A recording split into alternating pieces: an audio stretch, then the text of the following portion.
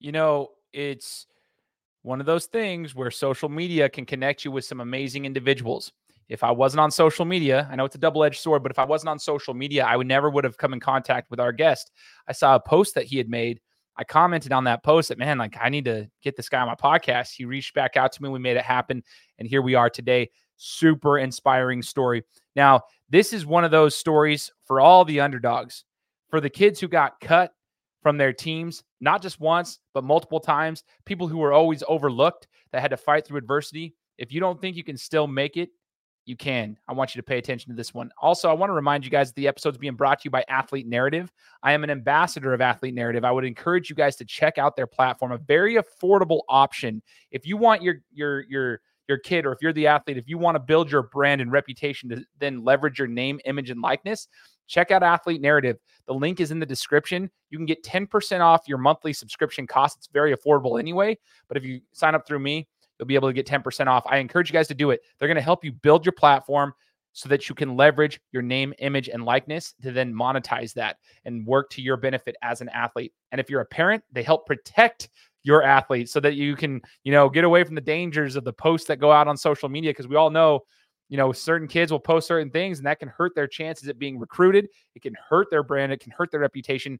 Athlete Narrative is providing a platform and a service all in one for everybody to basically protect them from that. So check it out, Athlete Narrative. You got the link here in my description for to sign up through my link where you can get 10% off.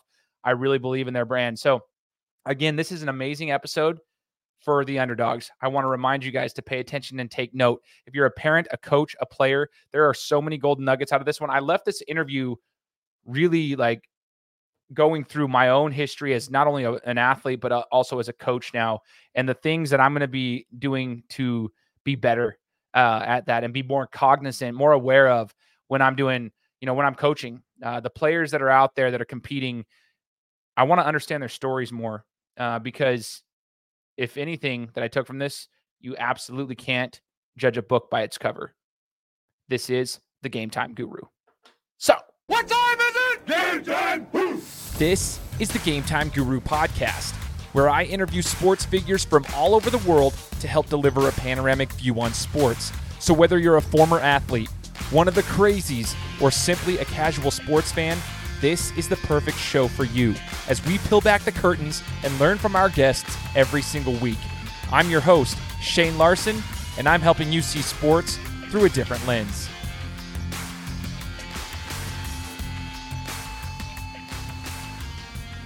What's up, everybody? Welcome out to another episode of the Game Time Guru podcast. Welcome to the show. If you are new to the show, I really just want to say thank you for joining us. Even if this is your first time listening ever, like you've never even heard of me, but maybe you know our guest, I'm really grateful for you guys tuning in. And for those who have been with me for the last 7 years, as we go on to our 8th year of the show, thanks for being part of the journey. Massive shout out to everybody. Like I say every week, the show has now been downloaded in 182 countries and all 50 states. And I'm trying to grow the video platform side of things. That's the one thing I always say. If I don't really have any regrets in life, but from a business side, if I could go back and do things a little bit differently, I would have focused on YouTube a lot earlier in this journey instead of 3 years ago. Instead, I left it dormant forever. But if you want to follow me on YouTube, we are going to be posting all these videos, all the podcasts on YouTube, as we always do. So hit me up with a subscribe over there and help us grow the YouTube platform as well, as we're trying to get this out to more and more people and share everybody's stories. That's the whole point of the show. So as you guys heard in the introduction as well, we are representing Athlete Narrative. That's one of the sponsors of the podcast. So if you guys really want to help build your brand and leverage your name, image, and likeness to get paid, if you're a high school athlete, college athlete, whomever, even if you're young, if you're a parent or a coach, I would highly encourage you guys to check out Athlete Narrative. It's a very affordable option.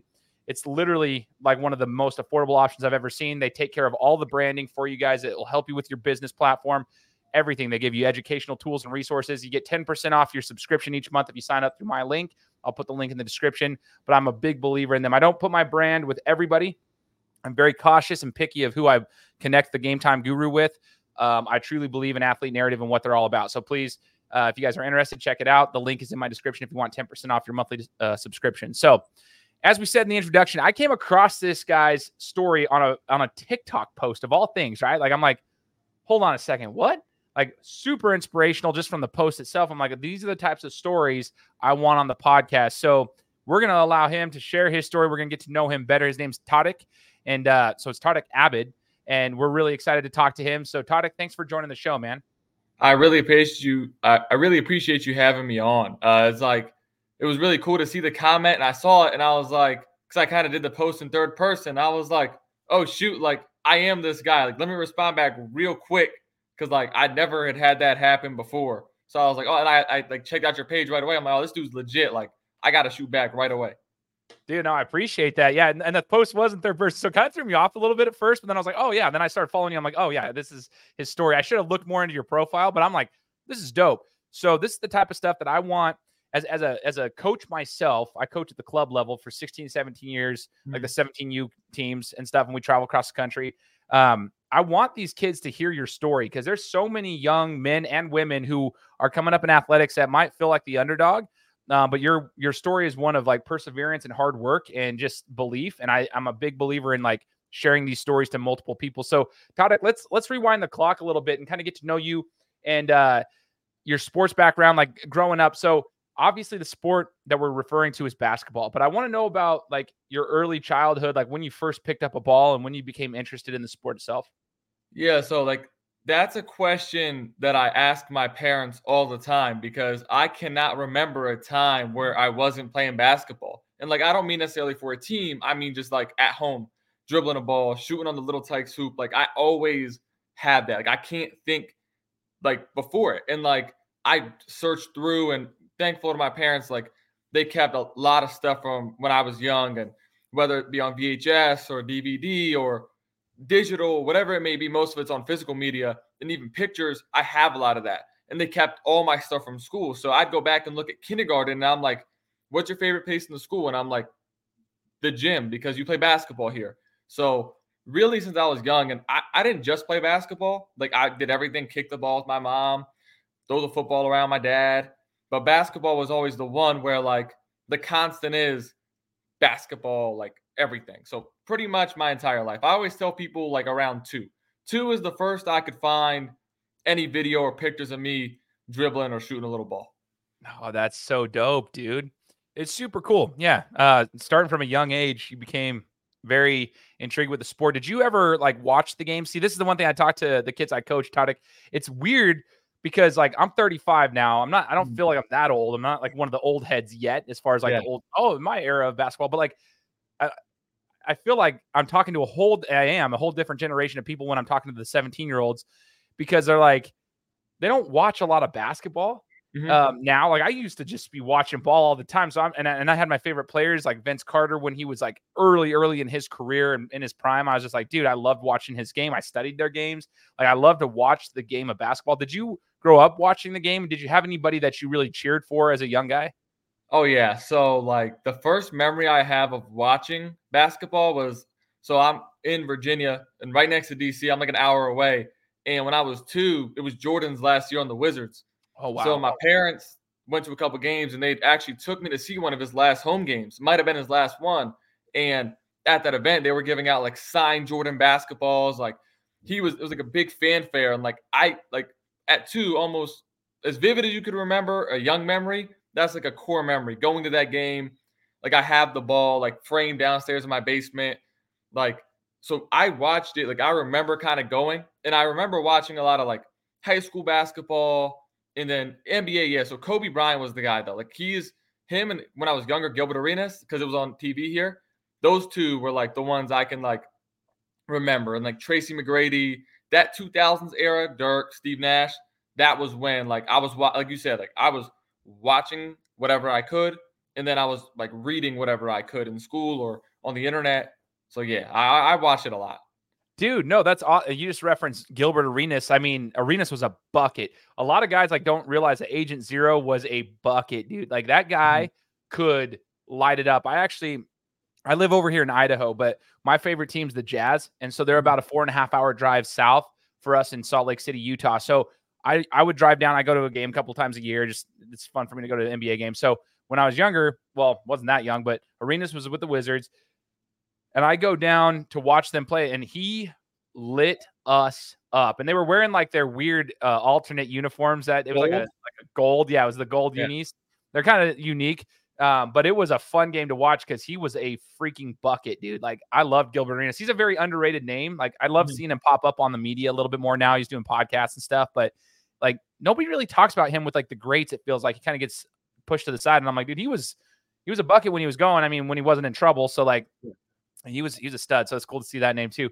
And then when you mentioned reading, dude, I was on ESPN.com like all the time when I was a younger kid, like always reading stuff, highlights and recaps of games, injury reports. I think it's a different era now. Everybody's like wants the fast consumption of everything, and they don't have the attention span to actually sit and watch a game. But I just feel like that's a missing piece, because when you watch the game and you love it, it's just a different, it adds to your skill set. So growing up though, here's the funny thing, like reading your post, your journey through basketball was not just like the typical, oh yeah, I was a star player on every team, started on this.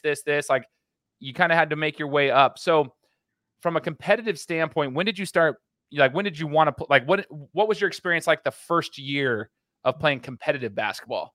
So the first year, and that's great you asked that question, because the first year I played is the type of season that makes kids go play another sport. Go wrestle, go play soccer, go do karate, don't go play video games.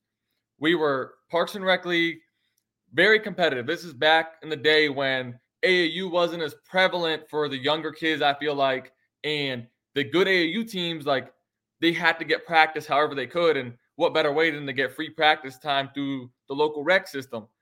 I was fourth grade. It was the first year. My parents work retail jobs. My mom's been at JCPenney's for 30 years. At the time, my dad was working for Best Buy. So they had no time for extracurricular activities. We didn't have school teams in elementary. So until my dad got laid off from Best Buy, he got fired. Really didn't get laid off. He got fired playing out in 2009 around. He had time to take me to games. So he finally signed me up for basketball, which ended up being a big blessing down the road. At the time, they were worried, but it ended up working out. Got to play ball, and we didn't win a game. The regular season's 8 games. Playoffs is 1. Everybody makes it. 0-9, and we lost the game 64-0 to a team, AAU team, pressed us the entire game, broke the rules. We're still on 8.5-foot baskets. Like, the refs were rigged. Like, they knew the ref was the coach's son. And like, for example, like, we scored. Oh, travel. Oh, I scored again. Double dribble. Like, everything they could do to shut us out, they did. So, and everybody has to play a certain amount of minutes. He played his kids the entire game. So it was extremely rough. But I love the game. So to me, it was fun. Like, hey, I got to score. I got to shoot. I just love being out there. Like, I really didn't care. I cared about winning, but I understood, like, my dad always used to tell me, like, I was one of the better players on this team. He's like, Michael Jordan couldn't do it alone. And you're not Michael Jordan. You're in 4th grade. So it's okay that you're not winning. Just have fun. That's why you're playing, like, that type of stuff. So yeah, the first experience I had was that, losing. But losing and I didn't win a game till 7th grade. Not a single gun. So we lost 4th, 5th, 6th, every single game. Every 9 games we lost until 7th grade. Wow, man. And you're not wrong. Like, as you're saying that, like, that literally is exactly what you said. That's the type of thing that will cause kids to just be like, okay, I'm done. But I want to ask you then, Tariq, what was the reason that you decided to keep playing? Like, other kids might drop off and go do something different, realize it's not for them. But what was it in your mindset that kept you wanting to keep playing, even though the wins weren't actually coming through? It's something about basketball. Like, I loved it so much, and like, it's all I did. And I kind of had that mentality, like Kobe being my favorite player was like, everybody's saying he can't do it without Shaq. Well, he found a way and he did it. No matter how often it looked like he wasn't going to do it. And for me at school, like, all the kids are roasting me. Your team sucks. You're never going to win. Of course you're not winning. You're the best player on your team. That's why you're not winning. All this stuff. And I was like, I am determined to win. Like, I put too much work in. I love this game too much to give it up. So to me, it was like, I'm just going to keep playing until eventually I'm going to be so good, no matter who my teammates are, we're going to win. Eventually, I'm going to meet guys, and maybe they'll come to my team. Like, you make new friends, you go to middle school, or at the minimum, I was really worried about me. Like, I love the game, I'm going to play, and eventually I'll make a school team where everybody plays. Rec, not everybody plays. Some, they're forced to play, their parents, whatever. That was my mission. Like, I wanted to win. I didn't care how many times I lost. So, like, eventually you're going to win. Or I love the game too much. So one of those things I'd have to point to: wanting to win and just loving the game. Yeah, I love that, man. That's super cool because your your love for the game was shining through at a very young age. So you kept through, and you're thinking long term. Eventually, and you were thoughtful enough to understand that there's something coming down the line potentially if you just keep putting in the work here. Some kids will filter out when you get into middle school time or era like that. That's where kids are actually wanting to play. Mm-hmm. Stuff filters itself out. So you were taking that as a learning experience. That being said, probably not easy for all of us competitors. Losing that amount of games for 3 years basically is like that's tough. That's tough to like want to keep going because it sucks losing. Losing sucks. It's really hard, but you can learn a lot from it. But you mentioned seventh grade, Tariq. You were like, seventh grade, you won a game. Let's talk about your middle school experience, seventh grade basketball. Is this when you got into school ball? Did you guys have school ball in seventh grade over there? Yeah, so we did. So we didn't have it in sixth grade, but we did have it in seventh and eighth. So it's a great jumping point, I guess, from 1 to 2 is like middle school comes, I try out for the team, didn't make it, got cut. And a couple of my everybody I knew, every seventh grader, but my best friend at the time, one of the kids, his name was Zavon, made the team. He was the tallest kid in our school. So, of course, he was soft at the time, but 6'5" in the seventh grade, you're going to make the basketball team. He made it, but everybody else got cut. So a lot of really good players were playing rec still. So the first time I won a game was because guys were getting cut from middle school, and then in our league, it was like third through fourth, and then once you got to fifth grade, everybody's playing on 10 foot. So it's fifth through sixth, seventh, eighth, and then high school. So now there was a better pool of talent to pick from for the teams. And a couple kids from my school that also got cut, but definitely could play, got on my team in rec. And my dad had been the coach from the previous year because we had a coach, we sucked. The team lost interest, so he couldn't coach no more. My dad was just a parent, picked it up, and ended up coaching us. And by that next year, he wasn't used to losing. He wrestled. So for him, it was all in his control.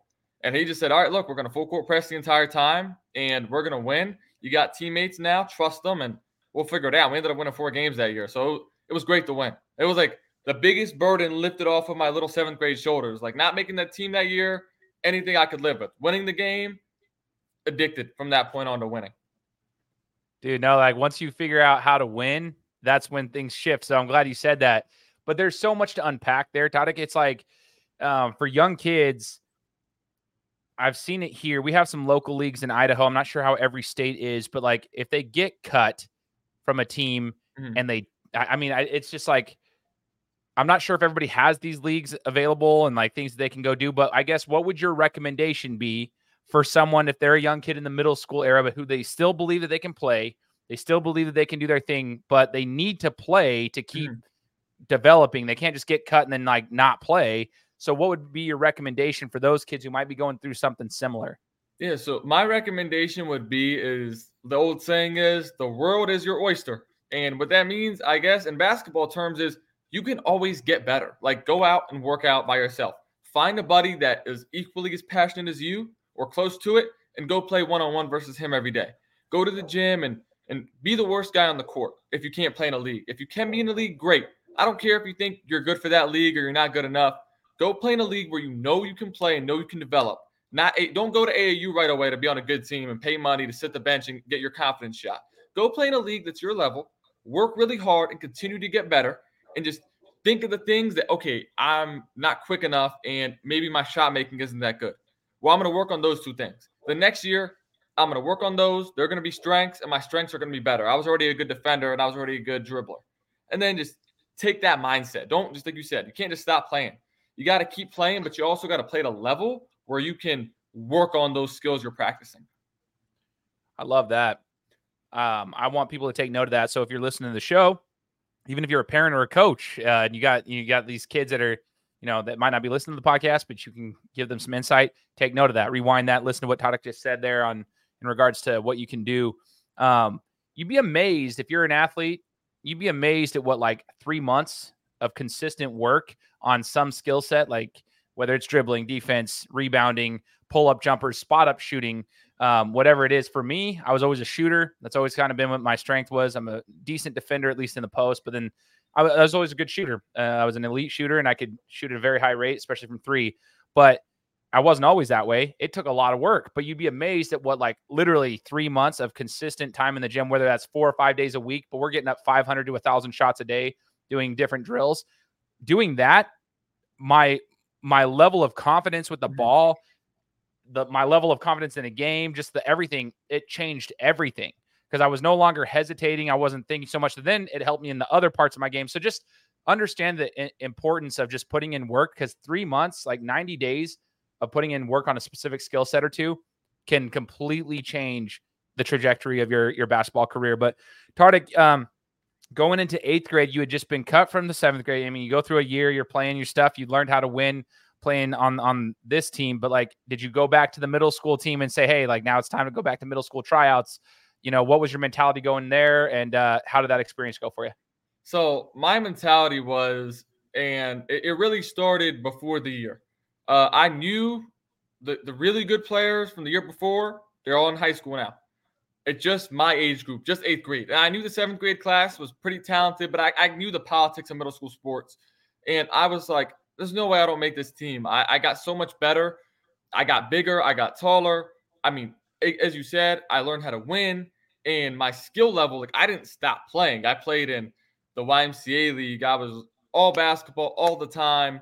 And I was prepared, and I knew what I had to do to make the team. And everybody at school, like, who'd never had seen me play, still had that stigma of like, oh yeah, he loves the game, but he's really not that good. He really can't play at that level. And I'm like, y'all don't know that. So I was going to prove them wrong. And I wanted to prove I was tough. So I went out for the football team. And football is huge here in Virginia. We had, for middle school tryouts, 110 kids come out for the team for 43 spots. And I ended up making the middle school team. And I didn't play a whole lot. I wanted to be a quarterback. We didn't pass the ball. So like, threw me at tight end because I was decently tall. And I did that. And it was a good experience for me because everybody was saying I was weak, I was soft. I never played football before, which was true. But I made that team prove that. So I was riding high. Go to tryouts, playing good. The coaches knew my name, knew my number. We had to wear the little number on your chest during tryouts. And pretty much like right before they did cuts where they told you who was going to make the team at the end of the 3rd day, like they didn't cut by day. And there wasn't a list. Like they just told you flat out, like, here's who's on the team, and gave you no feedback. The head coach wasn't there during the 3 days for some odd reason. I don't know how you can make a team, but wasn't there. He was kind of just doing it for the extra 3,500. And then the assistant coaches, one of them kind of seemed like a big shot, and he didn't play ball like that. Like not as much as me. You probably have ever played. And the other assistant coach knew more. And he pretty much tells me, he's a white guy. He's like, hey, buddy, like, really like your game. Like, it's going to be an exciting season. He's pretty much giving me validation, like, you're going to be on the team. We're keeping 12, like, whatever.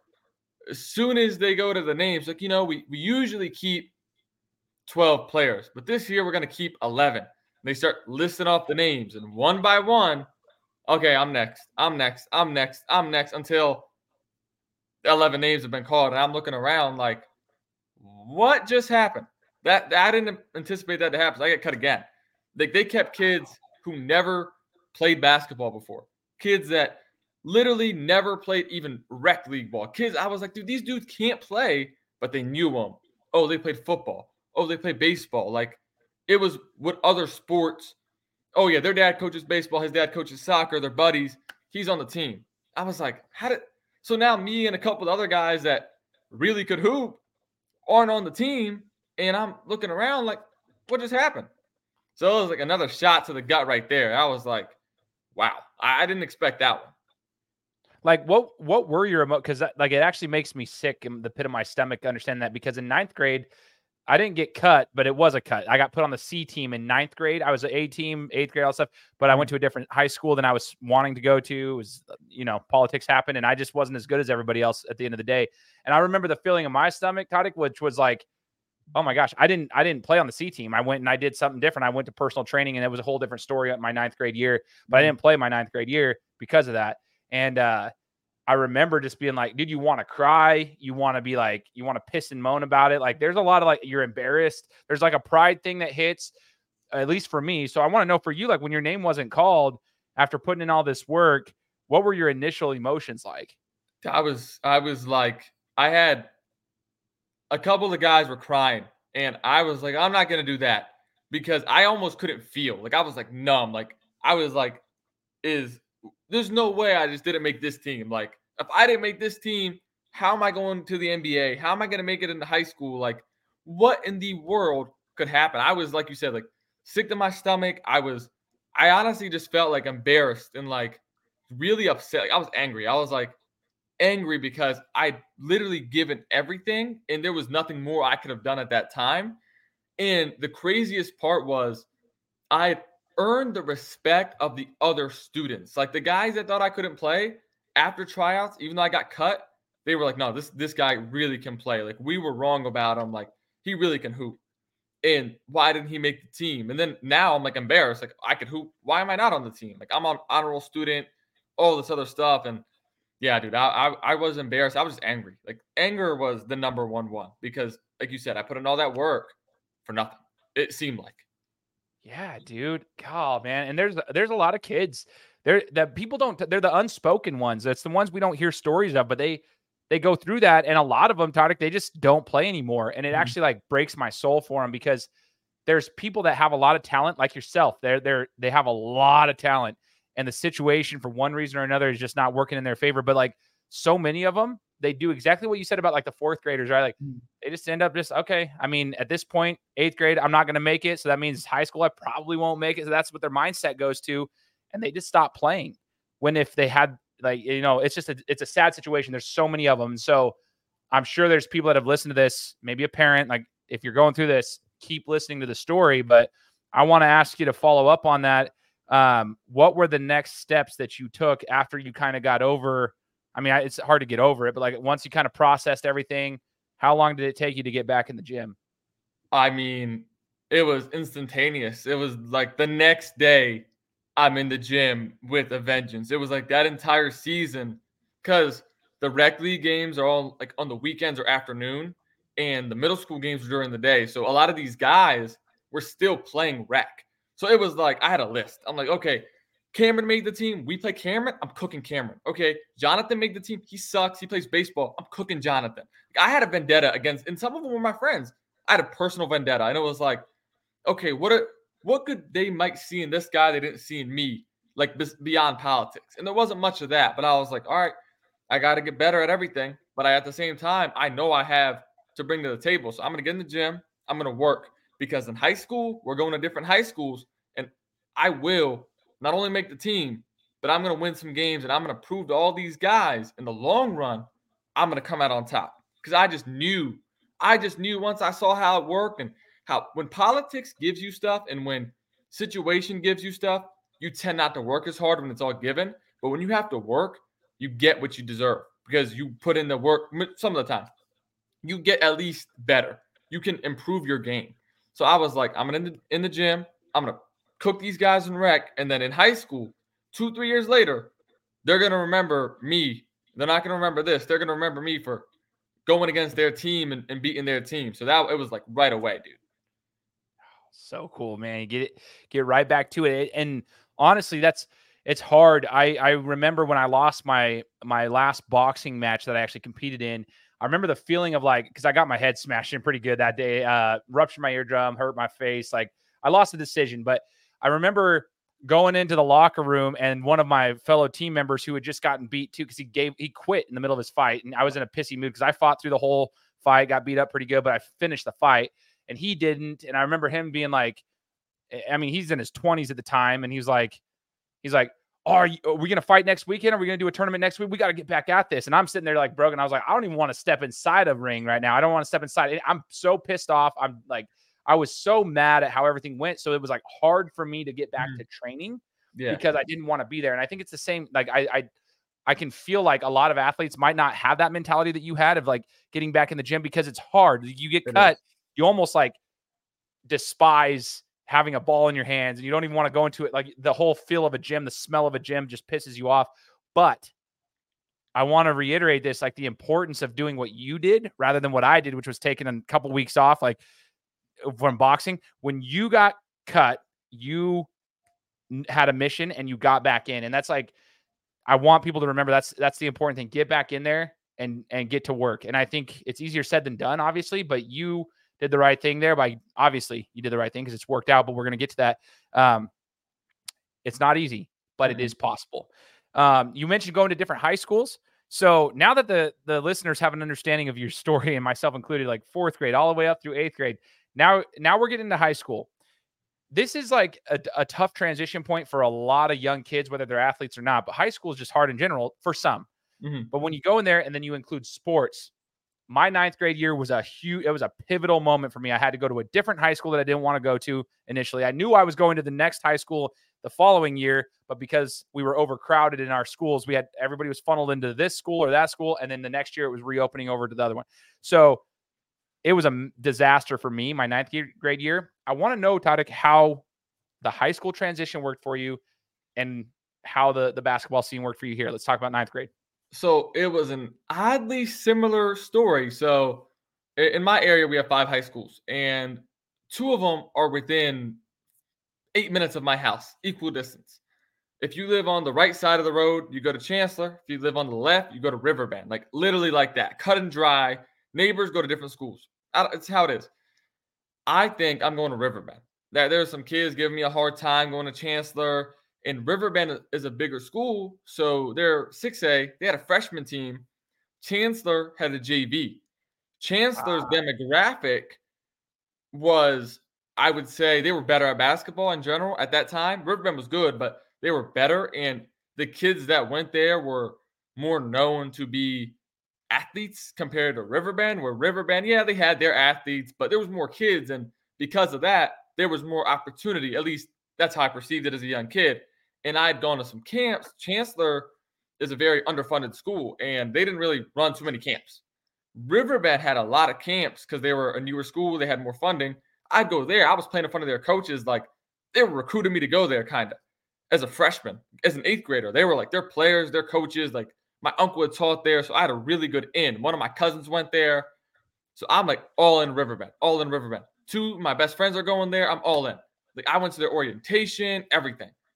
And my parents, like, in order to transfer schools, you have to have a valid reason or an address. And my grandparents happen to live literally right next to the school. So I'm like, everything legally is inbound. And kids are transferring all the time illegally. So I'm like, I'm doing everything the right way. I'm going to be fine. It's not what happened. And literally a week before school, maybe 2 weeks, like, my dad just came home from a meeting with the principal at that school. Like, you're not going there. I'm like, why not? Everything went through. Like, we changed the address, like, for my grandparents' house. Everything we had to do. Like, I have valid reasons. Like, I literally got suspended for getting in a fight with the kid calling me racial slurs. Like, what more do they want? Like, even academically, they had more of the classes I wanted to take. My dad's like, nah, the principal was going to give you a hard time if you went there. So you got to go to Chancellor. And I've been going off-season workouts, everything. And you know how important that is in high school ball, like with Riverbend for basketball and football. And my head, I like went to my basement and just cried because I'm like, this is it. Like, there's no way everything that could go wrong is going wrong, even in school, apparently. I don't know what's the deal. I go to Chancellor, like, first day, I don't even have a home room because I wasn't in the system. I had been transferred in the system to Riverbend. And we didn't even know about open gym. Finally, my dad got a hold of the athletic director like a week before school. I started going, and I go to high school. I go to first open gym, and dude, I got like dismantled. Like, from the guys that were there, and they weren't even the best players. It was like the bench guys, like the sophomores going to be juniors. They like had a field day with me. Imagine getting thrown in the fire. Like, it was crazy. And I was like, okay, like, this is pretty hard. This is a different level. These guys are more athletic. They're bigger. They're faster. They're stronger. And I don't know any of them. Like, even the kids my age were used to running the offenses because they've been doing it all summer. And nobody told me. I didn't know about it. So it took me a little bit to get accustomed to it. God dang, dude. This is what people don't understand if they're not like everything outside of the sports, like your transfer stuff. Like, that is a toll on your mental health, your like spiritual well-being, your physical. Like, I mean, that's so stressful. And people think, oh, they just go play the sport, you'll be fine wherever you go. No, dude, there's so much more that goes into like going to a different school, the politics that are involved. You've already made your case over here, doesn't go through. I see that happen so often now. It's unbelievable. And so I feel you on that because, and then, like I said, dude, Tariq, when I was going to high school, it wasn't even a sports decision. I just wanted to go to the school that all the kids that I went to middle school with were going to. Mhm. I literally went to the school, and we had the same concept. We lived on the street. We were the borderline. We had to go 20 minutes away to a different school than the school that I graduated from, which was 5 minutes away from my house. It's just wild how the boundaries worked, but it sucked, dude. Like, it wrecked me. I didn't have friends there. I didn't care to go to that school. I hated it. It's probably the worst year of high school ever of my life. It was like a very bad year for me. So anyway, I feel you on that. So getting cooked in open gyms and everything, and knowing kind of like what it was going to be, like the stress load, and they only had a JV program. You said they didn't have a freshman team. You said, Nah, no freshman. So team. your spots are limited. Then did you go to tryouts? Did you even decide to try out? Like, how did that go when basketball season came around? So I went to like every open gym. I worked like every day. When I wasn't in an open gym, I was working either outside or going to the gym and working out and just trying to work on everything I knew. Like, I kind of came to terms with like, okay, most of these guys coming are varsity guys. That's where the talent gap lies. I'm only going to be on JV. And I knew majority of the JV guys and the guys I didn't know I played against in middle school. And I was like, at least in rec ball and stuff. So I was like, okay, I have a good grasp on who the good players are, and I'm way closer to them. I'm like, but if I keep going to these, I'm going to get better. Like, I'm not going to suck forever. And what I didn't know was the first open gym, the head coach for varsity sees me. He tells his son, who like graduated from there and was like a year out of high school, dude, that kid is never going to make a team here. Like, he's going to get cut for sure. Like, he just had an intuition, like, this dude sucks. Like, who is he? Had never seen me before. And like, first judgment, you never seen a kid.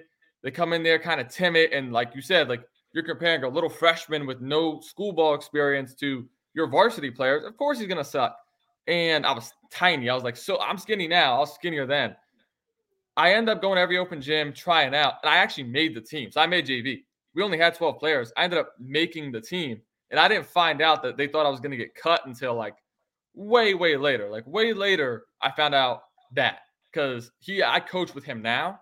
And he told me the story.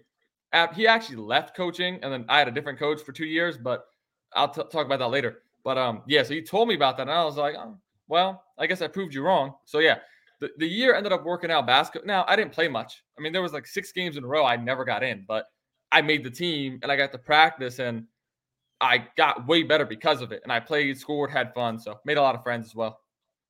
So it did turn out in a positive way for you getting onto the actual team, which is that's hard to make a JV like team as you're a freshman, new life, and then you had what you found out later. You got coaches that are doubting you already from judging a book by its cover. That's very common.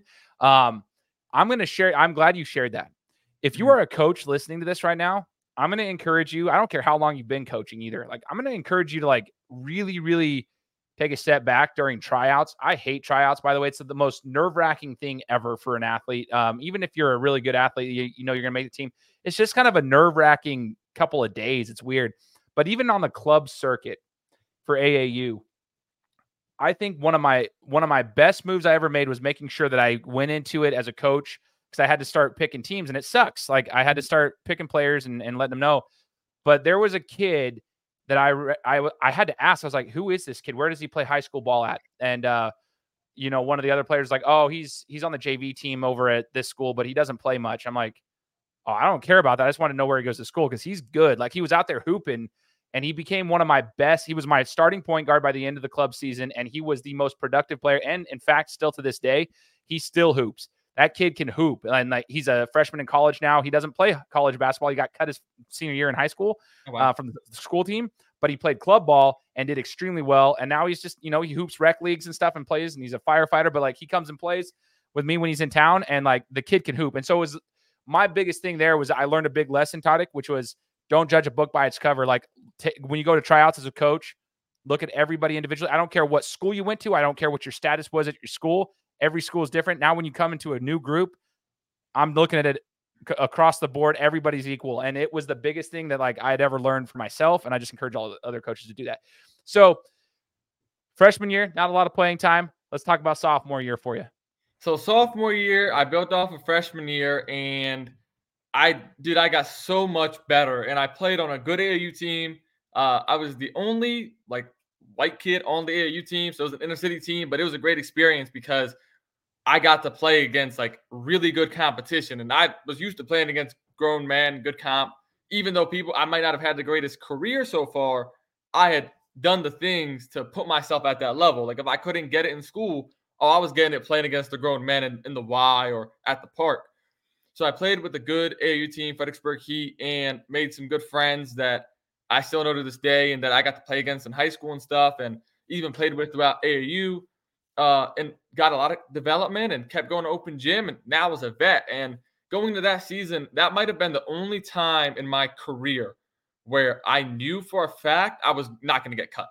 Like every other year, even junior and senior year of high school, there was some worry there because of things that we'll eventually get to, I'm sure, but because it's part of the story. But like I was rolling, I knew what was going on, and the only negative part about that year was the assistant coaches. So the head coach's son, guy named Ryan, good guy, still know him to this day. He was the assistant for JV my freshman year, and he really liked me. He was playing ball at a D3 school called Mary Wash, and his schedule had gotten so busy that he couldn't coach my sophomore year. So we hired on this assistant coach, guy named Coach Ainsworth, who's I actually coach for his AAU program now. He ends up like a week before the season, a week before tryouts, getting hired to be the head coach of one of the other school's varsity teams. So now we have to pull like a volunteer to be the assistant. And this dude hated me. Like I thought he had liked me because he knew my parents or knew my dad from back in the day and like my granddad from their store, but he had something against me. I think it had rooted from coaching against my dad and rec ball and stuff.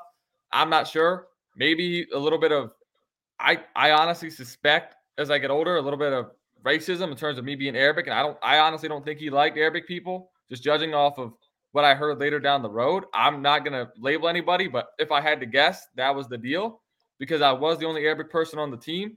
And the head coach at the time for JV, like, really liked me. So he would start me and he would tell me to go in. And then but he was so worried about the game, I would go to sub in. And the assistant guy named Coach Vinny, I don't even want to call him a coach, he would just tell me, like, no, like, you're not going in. Kobe's going in. No, you're not going in. Matt's going in. I'm like, dude, coach is telling me to go in the game. Like, no, I'm the coach. Okay, I'm going to listen. So we start, like, a couple things happen, and we're going to JV championship, and I started the 3 games leading up to it. Like, we won a game by 30, another game by 30, and another 2 30-point wins. And, like, the last game of the year, I didn't even play that much because we were winning by so much.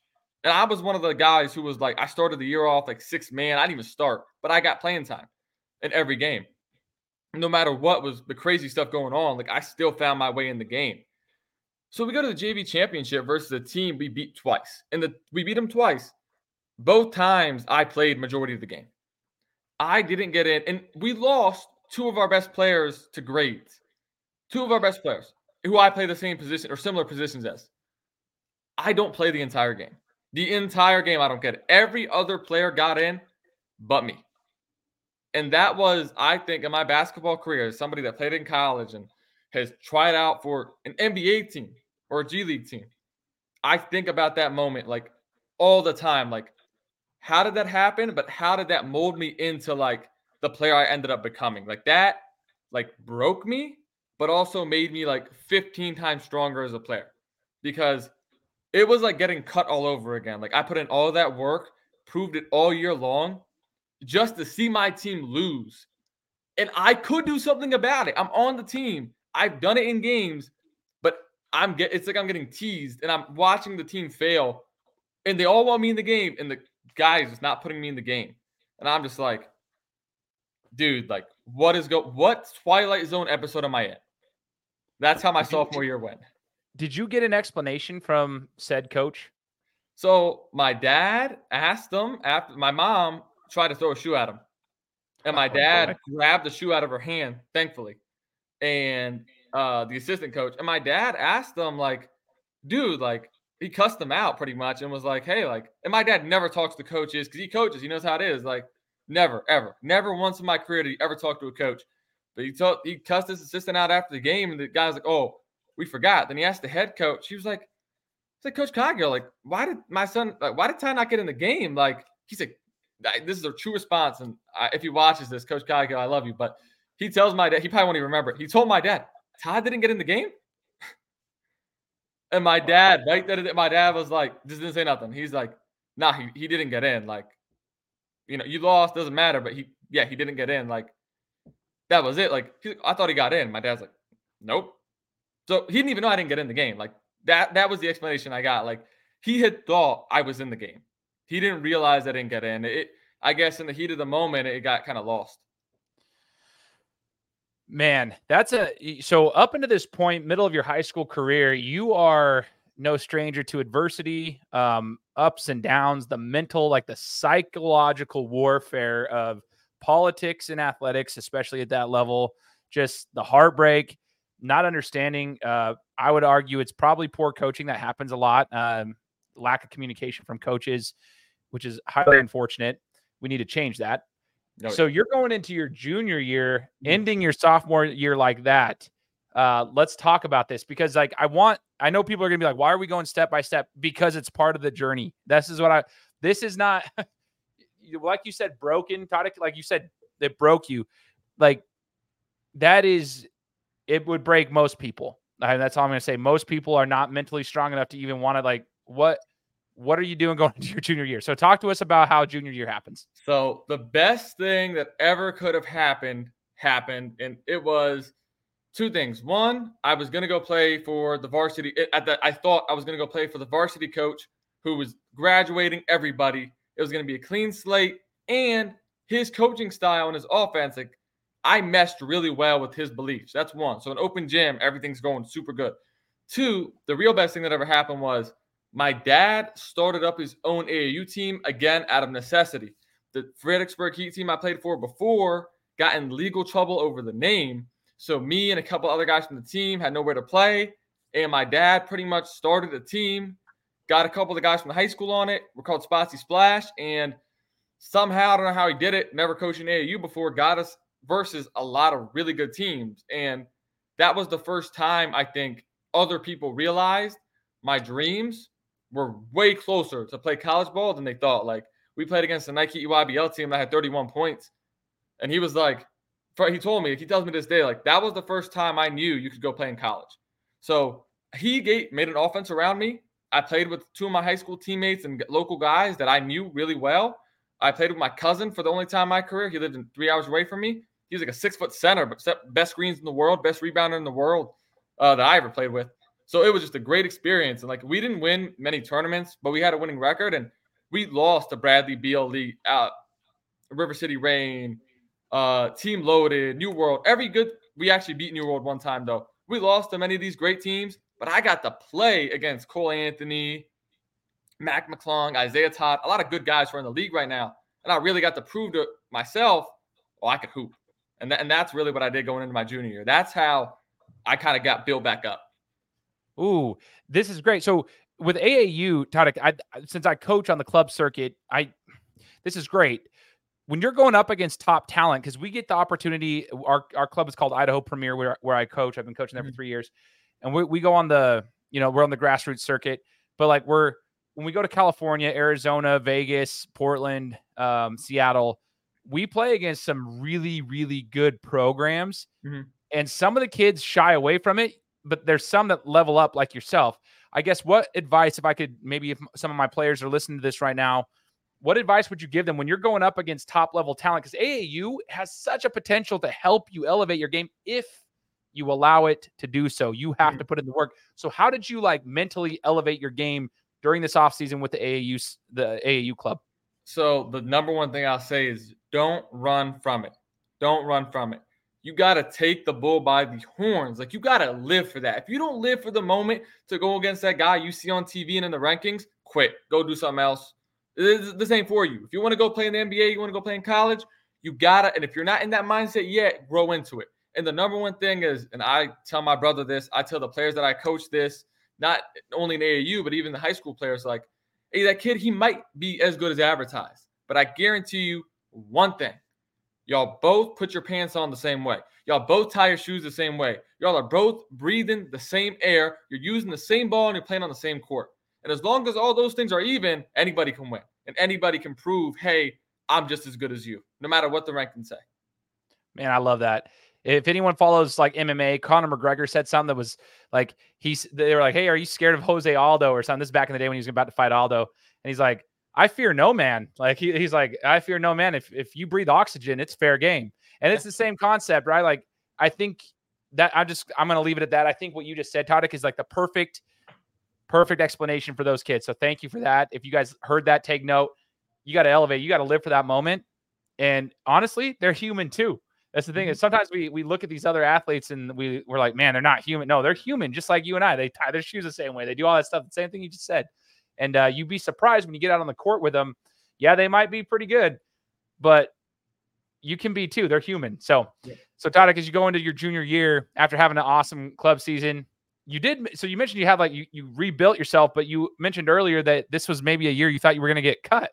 Yeah. So let's talk about it. Yeah. So the head coach, guy named Coach Rob, who I coach with now, he's now the varsity coach at Chancellor again. He left because he had young kids and he really spent not much time with them. So he wanted to dedicate more time to his own kids.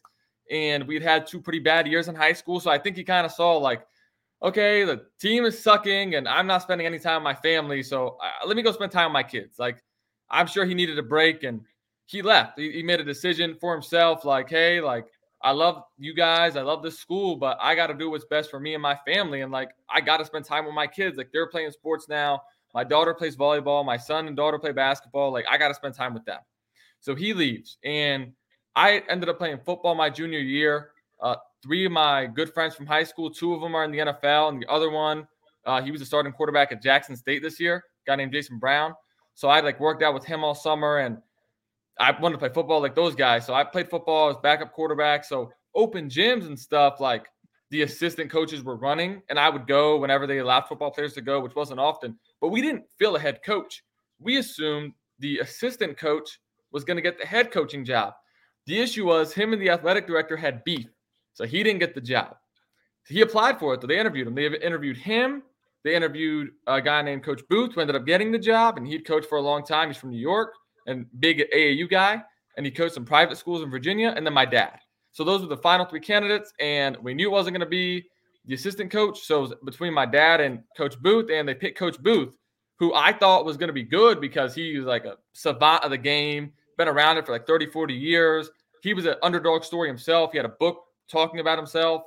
If that tells you anything where this is going to go, he was very big into his story and how things went for him. And I took it as inspiration. Like I had a signed book before he was ever my coach. Before I ever knew he was going to be my coach, I had this guy's signed book. So I'm thinking things are going to be good. What I didn't realize is that he didn't know the public school scene. And honestly, he just picked every black kid that came to tryouts. That's what happened. Like he didn't know these guys couldn't hoop. This isn't like New York, bro. Like you gotta, just because they look good don't mean they're good. He picked every tall kid, every black kid, didn't care about white kids. He like literally would say it. Like he said it without saying it. Not like he had white kids in the team, but like as honest as I could be, that's what he did. So I'm on the team. I think I'm gonna make the team. And he calls me to tryouts. He's like, look, I think, Todd, you could be an all-conference player. I think you could lead a team to a winning record, but not this team because you don't play my brand of basketball. You shoot threes and but you and your father didn't. AAU was great. You almost beat me, and I haven't lost to a local team in 7 years. But I'm not running any offense to any player, especially not you. He said, but you're a good kid, and I respect you. So come to tryouts, come to practice tomorrow. You didn't make the team, but if you come to practice tomorrow, we're going to check grades. And if your grades are better than these 3 guys, I'm not going to tell you, but in my head, then you'll be on the team. You'll be a member of the team. Because I can't deny you that. So I'm calling my dad. My dad is fuming because like we played in this guy's tournaments. Like we were excited. Dude is a buffoon, like in terms of making decisions. Like I was like, who tells a kid that? Like, hey, I think you're an all-conference player, but not for me. I'm looking around like, dude, what's going on? Again, Twilight Zone Part 2.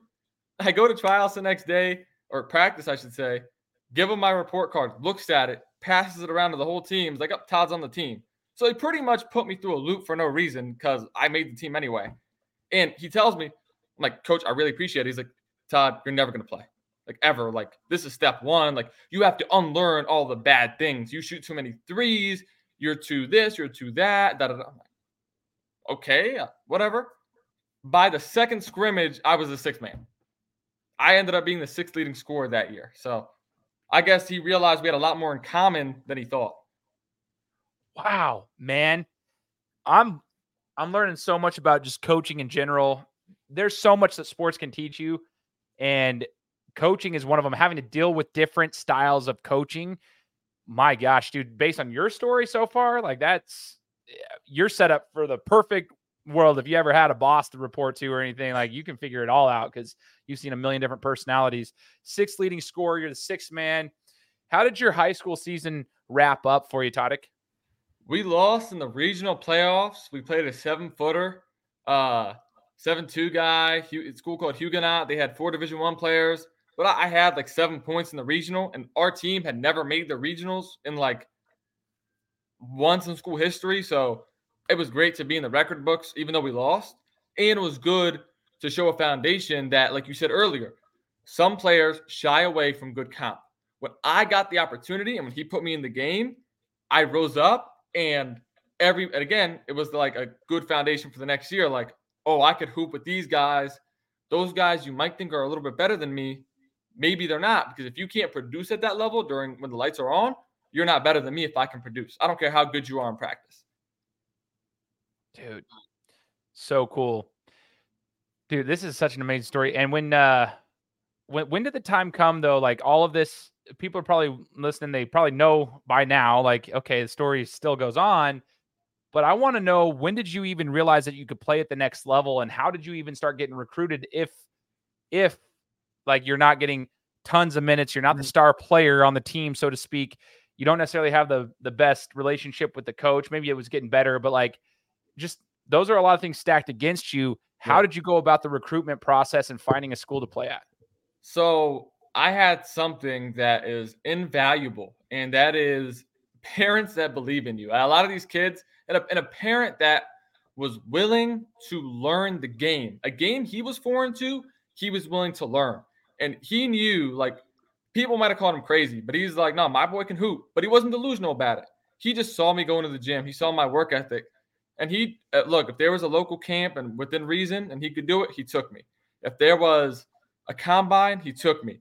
But it had nothing to do with the money he spent with AAU, which he spent a lot of money giving inner city kids an opportunity and giving me an opportunity to play basketball, driving us to games, paying for our meals, paying for their uniforms. Like, dude, we were getting no money. He felt bad for him. Like, hey, the fees for teams are $800. We only charge $300, and players couldn't even afford $150. He just said, nope, don't give me any money. If you can't afford $150, I'm not going to take your money. He went down $10,000 in the drain just to coach AAU for 2 years. And that helped a lot. Now, it wasn't the money, but it was when, for me specifically, we emailed every coach in America. We made really good highlight films. He allowed me to understand my flaws, and he never lied to me. He never told me, you're perfect, don't get better. No, you have to get better. No, you have to lift weights. And he also let me know, like, hey, high school's not working well for you, but AAU is where the money's at, and this is where players get recruited from. And that's really where it came from, is from him and from the ability to not give up on myself and understanding, like, hey, if I can compete with Cole Anthony or Mac McClung and I can play on the same court as them, why can't I play in college? Dude, shout out to your pops, man. That's so cool. And I love that you mentioned it's invaluable, because a parent that believes in you, man, seriously, take note. I hope everyone takes note of that. So when you finally got your opportunity at the next level, what was that transition like? Because I mean, we talked about transition from elementary to middle school when you got like finally could try out in 7th grade, but then also go in the transition to high school. But what was the transition like to the college scene? Yeah, so my transition to college was, I only had like 4 offers out of high school, and they were from a D3, a D2, which the D2 was developmental, another D2 Catawba, which offered me late, but again, theirs was like a swing developmental roster spot type deal, but no scholarship money. And then a school called Midland, where I ended up going, and they offered me a scholarship to come play. They were in Nebraska. I took a visit out there. So because in high school, like my senior year was a roller coaster. Like some games I'm starting, some games I'm getting suspended because we're down by 50, and I'm telling coach to put me in the game, please, because I hate to see my team lose. Nobody give an effort. He had an ego, didn't like that I wanted to get in, and even though I was team captain, made a example out of me rather than the kids that disrespected him. And it was what it was. We laugh about it now. It's all good and good fun because I ended up having a last laugh. But after that, all those things built me up for college. When you go to college, it's tough. And you are now like the smallest guy on campus. Like the big fish, oh, dude, you're the littlest fish on campus. Again, it was like high school over again. Everybody was good. Everybody's dunking. Everybody's quick. Everybody's fast. But because I was used to it, I was able to persevere. My grades were good. I didn't drink. I didn't smoke. I didn't party. I was in the gym every day. I was around the program. I helped any way out I could. And even there was times, dude, I didn't even have a practice jersey. Like I had to watch practice because NAI school small, they have 20 guys practice and they don't need 25. So we got some redshirt guys that they have there just to see if they were good or not. I'm sitting watching practice and I just talked from the sideline. Eventually, I got a practice jersey. When I did the best I could in my little reps. Now I'm getting full reps. Okay, now I'm getting a game jersey. Oh, but now I'm getting a couple minutes. Oh, now I'm scoring. So that was my training. But because I was used to it in high school, not being the guy, when everybody else on my team was all state, 1,000-point scorer, and I wasn't, those guys dropped off. And I'm going to this school. I'm not going to play no more. It was nothing new to me. I was used to it. Dude, I love it. Your mentality, it's like it was just building throughout the course of your entire career. It's been building, building, building. So that transition wasn't hard for you. But one thing you mentioned there that I would like everyone to understand is that you mentioned, sitting out, you were still talking from the sideline. Dude, you don't just sit there and piss and moan. You're contributing in some form or fashion. You've got to make yourself known. And that's what you were able to do. You had the skill set to play. It's just getting there to take advantage of your opportunity. You have to find a way to do it. You were still communicating, still contributing. What was your favorite favorite experience rather, in college throughout your college career, Tariq? So my favorite experience is also the most bittersweet. And it was like, I was there and like, it was every year, it was a battle. Every year was a battle. We spent a lot of time talking about like my younger career because that helps build the story. And like, I know we've been talking for a while, so I'll say it like as concise as I can. And it's like every year was a new year that I had to reprove myself. I wasn't from Nebraska. So when we went home for summer, I'm going home and I'm working out at home. I can't work out with the team. I'm not a Nebraska guy. I'm already, and the way college politics are run at the small college level, there's a lot of politics. So every year they're recruiting to replace you. So every year I'd start off getting replaced and having to work my ass off again through everything. And then this was during COVID. So my first year, no COVID. We got sent home early because of COVID. The COVID year screwed it up. We only played like 6 games my sophomore year. I had COVID twice. It was like terrible. They had to send me back home. That's how sick I was. My junior year, I tore my meniscus. And again, like I didn't have a game jersey. I had to work my way up. I had to be the assistant coach for the JV team. But again, anything I could do to stay around the game, I did because I could always see the benefits in it. And then finally, my senior year, like this is the crazy thing. Like I say, it's bittersweet. They tell me, I'm like, hey, like, we got a brand new coach in. The old coach got fired. This guy named Coach Irwin came from University of Nebraska, Omaha, Division I school. And I asked pretty much like he wanted me to be a coach. He wanted to be assistant coach. Like, look, dude, like you really haven't played much, but you love the game. Like we kind of want you to. We'd rather you instead of busting your tail in practice and saying all the right things, to say the right things from the sideline and help us out behind the scenes because you do so much of that already. And I was like, nah, dude, like, I want to play. Like, I don't care. Like, maybe one day I want to play. And he's like, hey, if that's your wish, you can, we'll let you do a little bit of it, but we're not going to immerse you into the coaching realm. If you want to play, you can play. But again, like I was graduating early, so he knew I didn't have much time left on campus. But the last 2 games in my career, I went in the office. Am I ever going to play? Like, I asked the assistant coach, and he's like, you will dress this year, and you'll get some sort of shot. No guarantees. You're going to dress. You will play a little bit because you're a senior. We want to reward you. And again, like how it is in college, like everybody can play, even if you're at the end of the bench, especially at a small school. Yeah. They put me in like 3 minutes. I didn't start, but they put me in like 3 minutes in the game. And We're up by 4. I check out of the game, and we're up by 16. I get in, I hit a 3. Everybody's going crazy, and I ended up finishing the game with like 5 rebounds, 4 or 5 assists, 3 steals, 3 points. The next game, again, they didn't start me because how are you going to have a guy who's not playing much start all of a sudden, I guess? They put me in a minute in the game. First 3, boom. Next 3, air ball. But again, I check out the game and we were tied, ended up being up by 24. I check in the game second half, like beginning of the second half, had 8 points in a row. I hit a 3, boom, got a stop, came back down, hit a pull-up jumper, boom, came back down. We got like a fast break. I passed it up, boom. The guy missed a layup. The center grabs the rebound. Kid could dunk. Instead of going up to dunk it, everybody in the crowd is like chanting. I'm like wide open. They're all pointing at me. You can see it on film. He turns around, passes me the ball, passes up a layup for a 3 for some reason. Take it, boom, money. 11 points. We go up by like 30-something. The place is going crazy. And they took me out because we were up by so much, which I never understood that. But it was validating because I had proved after all this stuff we talked about for the past hour, yeah, I scored double digits in a college game, and nobody can take that away. And I always knew I could do it, and now I've done it. And, like, that was, like, the best thing. But then the only thing that made me pissed off because I'm like, I knew I could do this. Why wasn't I given this chance earlier? You know, man, like that is so validating. I can sense it after talking to you about this and just kind of feeling your story. I'm sure the listeners of the show, when they listen to this, they're going to feel the same way. You get to feel the emotion.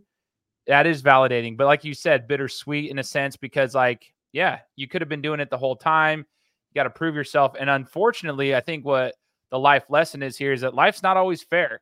Yeah. But at the same time, if you continue to work, at least it allows you to be like ready for the situations when they are given to you, which you were doing. You were always preparing. You were always doing your thing so that when the opportunity presented itself, you did take advantage of that. And I think that's one of the missing pieces for a lot of athletes growing up is that they think they're ready, but when the opportunity does come, which for some is not often, like in your situation, but when it does come, they don't really rise to the occasion and take advantage of it. Thus, they ruin the chance for another opportunity. You, on the other hand, historically speaking, took advantage of the opportunities. Tariq, I think that's super, super awesome. You know, as the college career wrapped up, you mentioned something about a G League tryout. I do want to talk about that for a second. I know you're short on time probably, but I just want to see if we can fit that in to kind of share your story a little bit more after, and then kind of talk about how you got into coaching and stuff. Oh yeah, I got plenty of time, man. I just wasn't sure if you had time, but we're good. Yeah, we're good. Awesome, yeah. I'll talk about the G League. So I tried to go play. I graduated in last year at around this time. But I didn't walk till May of last year. So May 2023, I walked, got my diploma, and in that time, I was training to transfer somewhere. The problem was the schools I wanted to transfer to on the East Coast, which I had like no basketball connections to because I played in the Midwest for 4 years. They either for some reason just weren't having it. Like they were not interested in me because for whatever reasons, a lot of them suck. And I kind of see why they suck now. Being in the coaching realm and recruiting my players I coach, I'm like, oh, I don't go to this school. But the other 2 schools didn't offer master's programs. So it didn't make sense for me to play at some small D3 to get a degree I already have. Like nobody was benefiting from it. And you're not getting drafted out of a D3 school. So that you were not getting a degree from. So there was no win for me here. Like the film to go pro, maybe, but like even then, what if you get hurt? Like I didn't want to waste any time to not get a degree. I wanted to get my master's. So I applied to be a GA. I went through like 1 million applications. 90% of them I didn't get. And I heard this from 2 different coaches who called me up after because their schools required them to hire people who belong to the Christian faith because they are historically Christian schools, which a lot of smaller schools are like that. And it was unfortunate because I said, hey, I went to a Christian college. Like, it's not going to be I understand I'm Muslim, but it's not going to be a clashing point. Like, I literally went to a school that was called Midland Lutheran College up until recently. So I'm used to that environment. I'm not opposed to it, but it didn't end up working out. And that's when my dad kind of told me, okay, this might be your calling from God, buddy. Like, don't give up the game yet. And I'd been working out every day while I was training kids and coaching. Like, I'm still hooping every day, training like I'm in college still. Get ready for an opportunity. Like, as you say, always stay ready. And I ended up getting for the G League tryout. I got one of the 60 spots in the Capital City Go-Go, and I ended up trying out for that this past October. And it was a good experience. I got pretty good feedback, and even though I didn't make the team, but it was the first time I got out of a tryout or got out of anything basketball related where I genuinely believe, probably for the first time since I was like a kid, yo, this NBA dream or this pro dream is not impossible, and it's actually closer to reality than anybody thinks. Because I was able to play against draft picks. I was able to play against guys that made the team and get NBA level coaching. And they were like, oh, you got some skills, and here's what you need to get better at. And if you do these things, hey, dude, you could find yourself on a G League roster potentially down the road. Man, that's super cool. So my question to you would be this then. Are you still working on getting your master's somewhere? And then is that why you're still stateside? Because I'm almost wondering, like, why not take the European route or just any overseas route for that matter? Not just European, but just any overseas basketball route. Is there a reason that you made the decision to stay here right now? Yeah. So one, I had thought I was gonna get I got hired for a GA job in West Virginia, and then Okay. 2 days before I was supposed to go up there, the coach texted me and said, "Hey, dude, like we didn't hire me the first time. They hired somebody else. That guy quit like a week before school started, and the coach was like, called me at like 12 o'clock at night, like, hey, I'm really trying to get somebody up here. I'm like, hey, I'm down. He's like, talk it over with your family. This was on a Friday night. We talked about it Saturday. I'm like, hey, dude, my dad and mom said, yeah, I'm gonna take it. I'm gonna come up there on Monday to meet you in person because like before, like I dedicate my life for the next 2 years. I just want to meet you in person, 100%. He's like, dude, no problem. Text me on Monday, like, hey, dude, don't even bother coming up. Like, I hate to do this to you, but there's somebody who's in the area, relative, who like can be here all week before he moves in, and we're gonna go with him instead. I'm like, okay. So I had not done I thought I was staying here. So I didn't have my paperwork good for overseas. And then the other thing was I was getting ready for the G League tryout. That was the big thing. It was just like timing of everything because I thought I was going to be here. A lot of the European seasons had ended. And the main thing was I had 2 offers to play, but they were both in Palestine. And even though I'm from Palestine and my mom was born there, I have family there. Like my grandmother's there, my uncles and aunts from my mom's side are all over there. My grandparents go every summer. My mom goes every summer. She was there this past summer. My dad and mom just didn't want me to go over because the political climate. Yeah. And they just didn't think it would be a good mesh. And being somebody who lives in America, what do we have here that they don't have over there? Free speech. And they're like, dude, you're going to go over there and you're going to get thrown in jail because of what you put out on your social media. And being an activist on social media and having dealt with certain things like not going to jail, but dealing with the repercussions of that in the past in school that impacted me negatively for the long term in terms of, I believe, for speaking publicly for Palestine, they just didn't think it was going to be good. So there was a club in Bethlehem that offered me a contract, and I thought I was going to go play there. I was excited, and my buddy played for the team, and he is an agent as well, and he hooked me up, and everything was good. And then my parents were like, no, you're not going there. So then it was just kind of sit and wait. Now I'm waiting for the next seasons to come, and I am still pursuing that route, hopefully. Sweet, man. No, so the journey continues one way or the other. And I understand that, like, from a parent's perspective, like political climate over there, that's totally understandable.